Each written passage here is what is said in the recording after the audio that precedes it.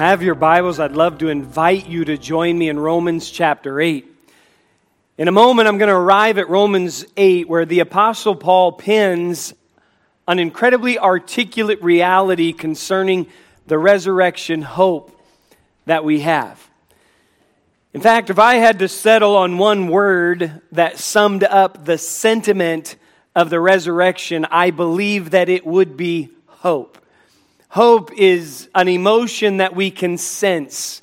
Hope is also a driving force for much of what we do. The fact is, it's pervasive in every age and nationality. Does not matter. Hope is vital. Alexander Pope expresses what I think is the sentiment of every discouraged heart. Everyone who has endured crisis or a season of suffering, when he wrote, "Hope springs eternal within the human breast," or at least we hope that it does. Dante declared the utter hopelessness that is hell when he wrote, "As you near the gate of Hades, abandon every hope, ye who enter here." Truly the pit of despair, true hopelessness, true life for eternity without Christ. One wrote, "Without hope, we have no friendship. Without hope, we have no achievement. Without hope, life is meaningless and absurd. Without hope, there is no true love. There's no family, because even marriage is based on hope." Peter makes the scriptural connection for us between the resurrection of Jesus Christ and hope when he writes in his letter, 1 Peter 1:3, "Blessed be the God and Father of our Lord Jesus Christ, which according to his abundant mercy hath begotten us again unto a lively hope by the resurrection of Jesus Christ from the dead." Begotten us again. Maybe you've heard the phrase, a Christian is born again. It is the idea of being born once in this life and being born again into the second life in Christ. And Peter makes it clear that when we are born again, when we are saved, when we are believers, we have a living hope because of the resurrection of Jesus Christ. Peter was an eyewitness. A lot of times, the authenticity of Scripture to us is lost in its antiquity. Never get past the point that these are Spirit-inspired words and that Peter himself was an eyewitness. In fact, Luke said, "The Lord is risen indeed and hath appeared to Simon." Peter speaking from experience when he tells us about the hope that the resurrection of Jesus offers us. Paul, he also explains in 1 Corinthians 3 and verse 5 that Jesus was seen of Cephas. Peter knew firsthand that hope changes everything. Paul knew the same thing.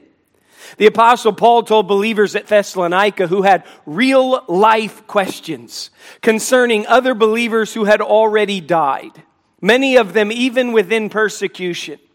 They were mourning and they were grieving those who had gone on, and they had questions concerning them. And Paul responds in 1 Thessalonians 4, "I would not have you to be ignorant, brethren, concerning them which are asleep, them that have died, that ye sorrow not, even as others which have no hope." You are different. There's a distinguishing characteristic for a believer versus a non-believer, and it is that of hope. He says, "If we believe that Jesus died and rose again, even so them also which sleep in Jesus will God bring with him." It's fact. Paul is pointing to the rapture. Paul is pointing to the second coming of Jesus Christ. Because of the resurrection, he's offering hope. Peter does the same thing in his letter in 1 Peter 3:1. As I read earlier in verse 4, he speaks of an inheritance incorruptible, undefiled, that fadeth not away. Get this, reserved in heaven for you. A lot of us fret, have confusion, have questions, have lingering doubts. A lot of us have scars and guilt from the past. We fret about where we've been and we're concerned about where we are. And no doubt we have questions and concerns for the future. And the Bible steps in and points to this reality. No matter what you have endured, no matter what you are enduring at this moment, that which is to come is good. We have a living hope. We can look forward to heaven. We can look to the day when Jesus Christ returns. I want you to see the connection between the resurrection and hope. I want you to grasp the scriptural foundation, the emphasis that the Bible gives us on that which is to come based on that which has already happened. Be aware of that. It's that I want to focus on this morning, and I now join you in Romans 8. And if you'll bear with me, I'm going to read just a little bit of a prolonged passage of Scripture. It's church. I checked. It's okay to read it. Now, I warn you at the onset, within this, there are going to be words. I call them Bible words. They're Bible words. You're going to hear me read this, and you're going to think to yourself, I have no earthly idea what the Apostle Paul's talking about. Bear with me for a second. He's articulating some beautiful truth. Romans chapter 8, I'll begin reading in verse 16. He says, the Spirit itself beareth witness with our spirit that we are the children of God. And if children, then heirs, heirs of God. Joint heirs with Christ. If so be that we suffer with him, that we may be also glorified together. For I reckon that the suffering of this present time are not worthy to be compared with the glory which shall be revealed in us. For the earnest expectation of the creature waiteth for the manifestation of the sons of God. For the creature was made subject to vanity, not willingly, but by reason of him who hath subjected the same in hope. Because the creature itself also shall be delivered from the bondage of corruption into the glorious liberty of the children of God. For we know that the whole creation groaneth and travaileth in pain together until now. And not only they, but ourselves also, which have the first fruits of the Spirit, even we ourselves groan within ourselves, waiting for the adoption, to wit, the redemption of our body. For we are saved by hope, but hope that is seen is not hope. For what a man seeth, why doth he yet hope for? But if we hope for that we see not, then do we with patience wait for it. Now, how many of you understand the Bible words I was talking about? There's some big stuff in there. There's some big theological ideas that the Apostle Paul is communicating. He's articulating them beautifully, inspired by the Holy Spirit to pass along a message of encouragement to us, and he does so. He's telling us at the conclusion of that, no matter what life throws at you, you can endure with patience. That is the idea of joyously hoping as I endure. I can do so with patience and hope. Why? Well, he said this, we have hope in an inheritance that is coming to us. How many of you would love to receive a large inheritance? Right? You ever fantasized about getting that letter and it says you have a long lost relative somewhere that you did not know about. They were exceedingly wealthy. They have passed and they've left everything to you. How many of you would go to work tomorrow? You think my hand's up because I'm saying I'd go to work tomorrow. Listen, there would be a letter of resignation read on Wednesday night. Hope in an inheritance. It seems like some fantastical idea. And here in Scripture, the Apostle Paul is saying, take it out of the fantasy realm and bring it into reality. As a believer, this is your reality. 2 witnesses, he says. In the Old Testament, you had to have 2 witnesses to establish something as a truth. He said, the Spirit and we ourselves, within ourselves, bear witness that we are the children of God. This is for believers. And then he says something, it's stunning. It's awe-inspiring. If children, then heirs. Joint heirs with Christ. And then he says, I reckon that the sufferings of this present time are not worthy to be compared with the glory which shall be revealed in us. Imagine what he has just said. We're the recipients of the inheritance of God through Jesus Christ. Christ died, then he rose again, able now to deliver unto us the benefits of the family inheritance to all who believe. We not only inherit the inheritance of Jesus Christ with him, the fact is, with our inheritance, we inherit God himself as believers. At the end of the Bible, John in exile is writing his vision of that which is to come. In Revelation chapter 21, he articulates part of our inheritance very clearly in verses 3 and 4. He says, and I heard a great voice out of heaven saying, behold, the tabernacle of God is with men. God is now down with men, and he will dwell with them. And they shall be his people. and God himself shall be with them. What does the presence of God gift us? He will be their God, and God shall wipe away all tears from their eyes.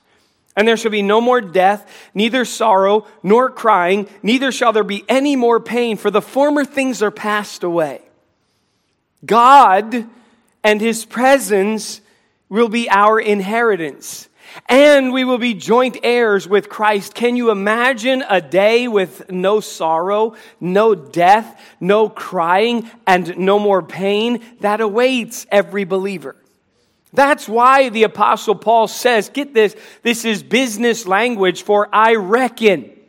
I've studied it out, and I have weighed the evidence, and I have deemed this to be truth. The sufferings of this present time are not worthy to be compared with the glory which shall be received in us. I make a business decision, Paul's saying, that the glory that is to come will so supersede all of the misery that I endure, that I will, in the presence of that glory, forget all of this misery. And that's stunning that the Apostle Paul said that. Because if the Apostle Paul wasn't in shipwreck, then he was in prison. If he wasn't in prison, he was being flogged. If he wasn't flogged, he was having believers turn their backs on him and leave him alone. He knew what it was to endure hardship.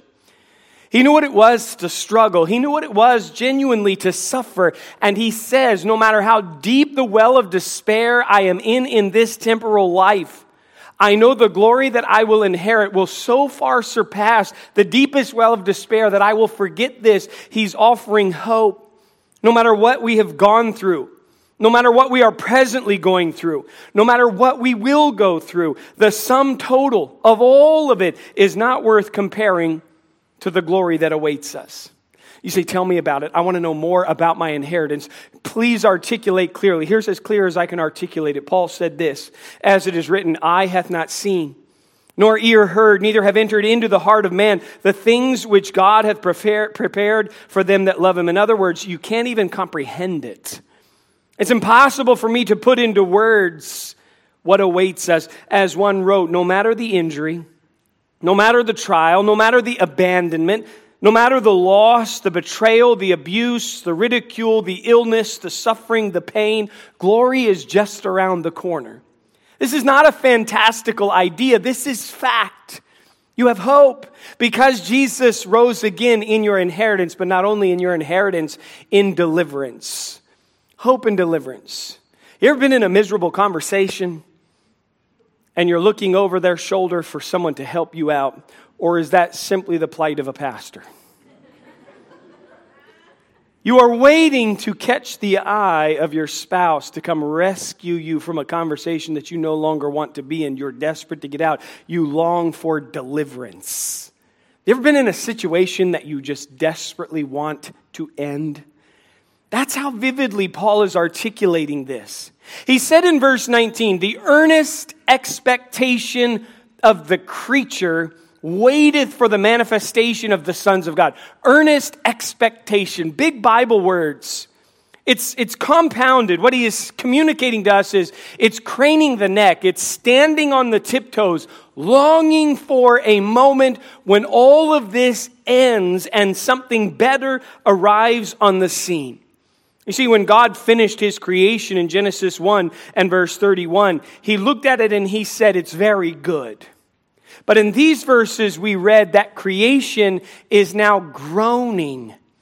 Under the curse of sin, creation, which once was very good, has been perverted and twisted by sin. And now creation itself groans for deliverance. In fact, when you put together the verbiage in these verses about this creation, in verse 18 he said suffering. In verse 20 he called it vanity. In verse 21 it was bondage and corruption. And in verse 22 he spoke of pain. One wrote everywhere, our eyes meet the images of death and decay.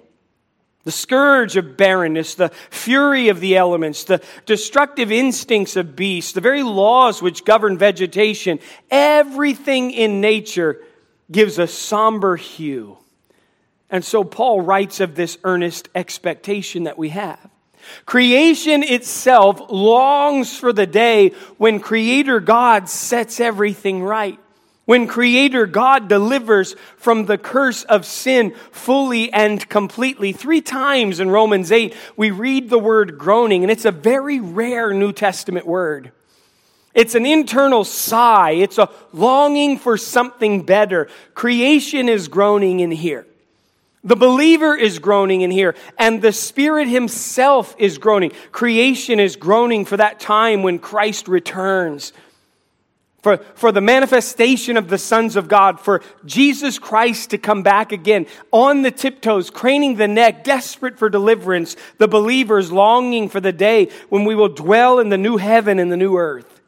When this life of inner sighing and groaning is over, and our life consists of groans, a great deal of groaning, anxiety and pain, guilt and scars, as I've already referenced, and the Spirit is groaning. Think for just a minute that Paul is pointing out an encouraging truth. One day creation, which was very good, will be returned as God intended, and it groans for deliverance. The believer who is trapped in this body of sin, the limitations that we endure, longing in a sin-sick world to be delivered, it will happen. And as we exist now, the Spirit is groaning on our behalf. That's an interesting phrase. There are times in life where you don't even know what to pray. You don't have words. And in those moments, the Spirit is groaning on our behalf. Someday we will be delivered. All of this points forward because of what was done in the past. We have hope in our inheritance. We have hope in deliverance. And then he says beautifully in verse 24, we're saved by hope. We have hope in our salvation. Now, I want to be careful. When Paul writes that, he does not mean we hope that we are saved. He means because we are saved, we have hope. It's not a hope that says, I hope I get into heaven. It's a hope that asks, I wonder how long it will take for me to actually get there. What hope is it that is instilled in us? What hope do we have? Titus calls it a blessed hope, and here it is. Looking for that blessed hope and the glorious appearing of the great God and our Savior, Jesus Christ. Here's what I can tell you without being fantastical. Without being a huckster, without trying to sell you something, I can tell you the best is yet to come. And I know you, like me, hope that's true. How many of you hope the best is yet to come, right? Yeah, I had a birthday this week. Wednesday, I turned 47 years old. And there are some people who will say to me, well, the best is yet to come. I look at their life and I think, I hope it's not that. I have some people look at me and they say, 47, well, the best is behind you. And I think, well, that stinks because that wasn't that great. And I have studied this out. I have been looking at this actually for a couple of years. Statistics say that the bottom of the valley for a man in life, in happiness, and fulfillment is 47 years of age. I am set for the most miserable year of my life. I'm 5 days in. I have found it up to the standard. Listen, here's the reality. It does not matter where you've been, what status you have in life, what is going on in this moment, or what lies around the corner. I can assure you, if you are a believer, the best is actually yet to come. So the believer does not get frustrated as he sees and experiences suffering and pain in this world. He knows one day it will give way to eternity. We hope, Paul says, because we cannot see it, not because we don't believe it exists. We're fueled by that hope. Our groaning will be exchanged. We have an expectant eagerness. As believers, our heart and our mindset should be tiptoe standing, neck craning, waiting for that moment when He returns. When we get out of this place, out of this condition, we have hope. That's what the resurrection grants me. I have a coming inheritance, and I assure you, it's not fantasy, it's not fantastical. If a child of God, then heirs. Joint heirs with Christ, which enables us to make the business decision to reckon no matter how deep the despair is here, one day will arrive where we see glory far supersedes anything that we endured and we'll forget about it. We have that inheritance.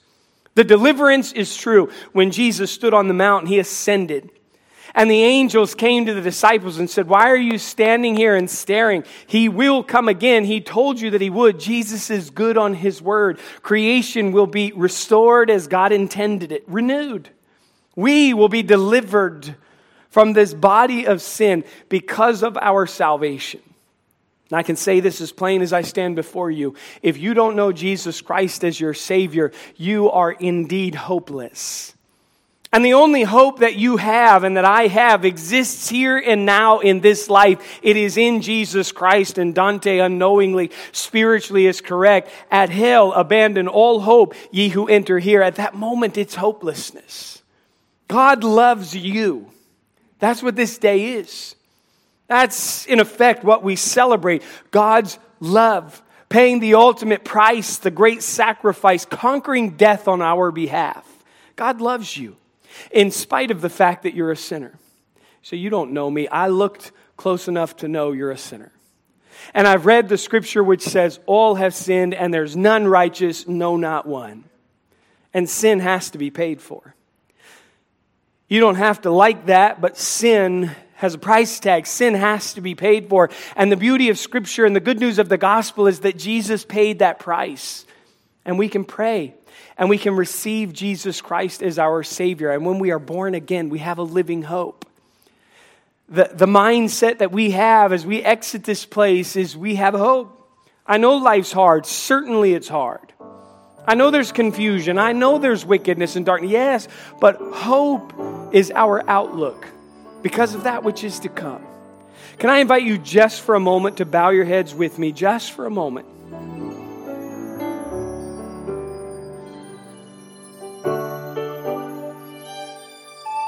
Thanks for listening this week to the Graceway Baptist Church podcast. For more information about our church and our ministries, head on over to our website at gracewaycharlotte.org. We are a church located in South Charlotte. We are growing and our ministries are doing big things for Christ. If you're looking for a way to get plugged into what we're doing, email us at info@gracewaycharlotte.org. Also, stay in the loop with everything happening by following us on Facebook and Instagram. Our handle is Graceway Charlotte. Thanks again for listening to the Graceway Charlotte podcast. We'll see you next week.